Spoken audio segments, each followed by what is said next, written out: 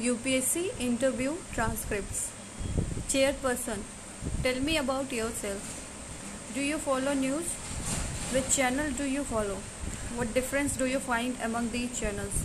Which channel is most preferred? Don't you think debates over these channels are biased? Where do you get factually correct information? Verify the facts. Do you follow DD News? How do you make current affairs notes? Why fake news spread so easily? What is there in it? Member 2. What is DBT? What are its advantages? Do you promote this and why? What is digital divide? How do we reduce it? What do we have to reduce it? What are the advantages of digital payments? What government is doing to promote it? How digital payments reduces the gap? Member 3. What Bharat Ki Veer? Why Karnataka has conflicts with Tamil Nadu and Maharashtra but not with Andhra Pradesh and Telangana? Which river Karnataka shares with Andhra Pradesh? What about Tungabhadra? Whose music do you like in Telugu industry?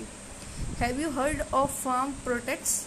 Why are they protesting? What do they want? Whose side are you? Why government is not giving legal status to MSP? What will happen if it's given? After legalizing the MSP, do you think farmers will recall the protest? Member 4. What is your full name? What is the meaning? Why government is promoting privatization? What is Gandhian model of privatization? What is the difference? What is CSR and details? Do you remember maths and tell about trigonometry?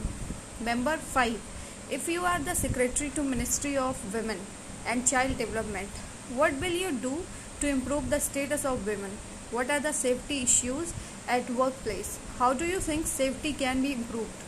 How do you use your E&C to improve education and literacy? What are conflicts between social media and government? What government is trying to do? Do you support privacy or freedom of speech? Do we need creativity or censorship? Chairperson, do you think something left to be asked to you? If not, civil services, what would you like to do which keeps you happy? Answer, I will associate with cooperatives to establish custom hiring center and warehousing facility. You mean to say your interest is rural development. After joining service, how will continue this? Thank you.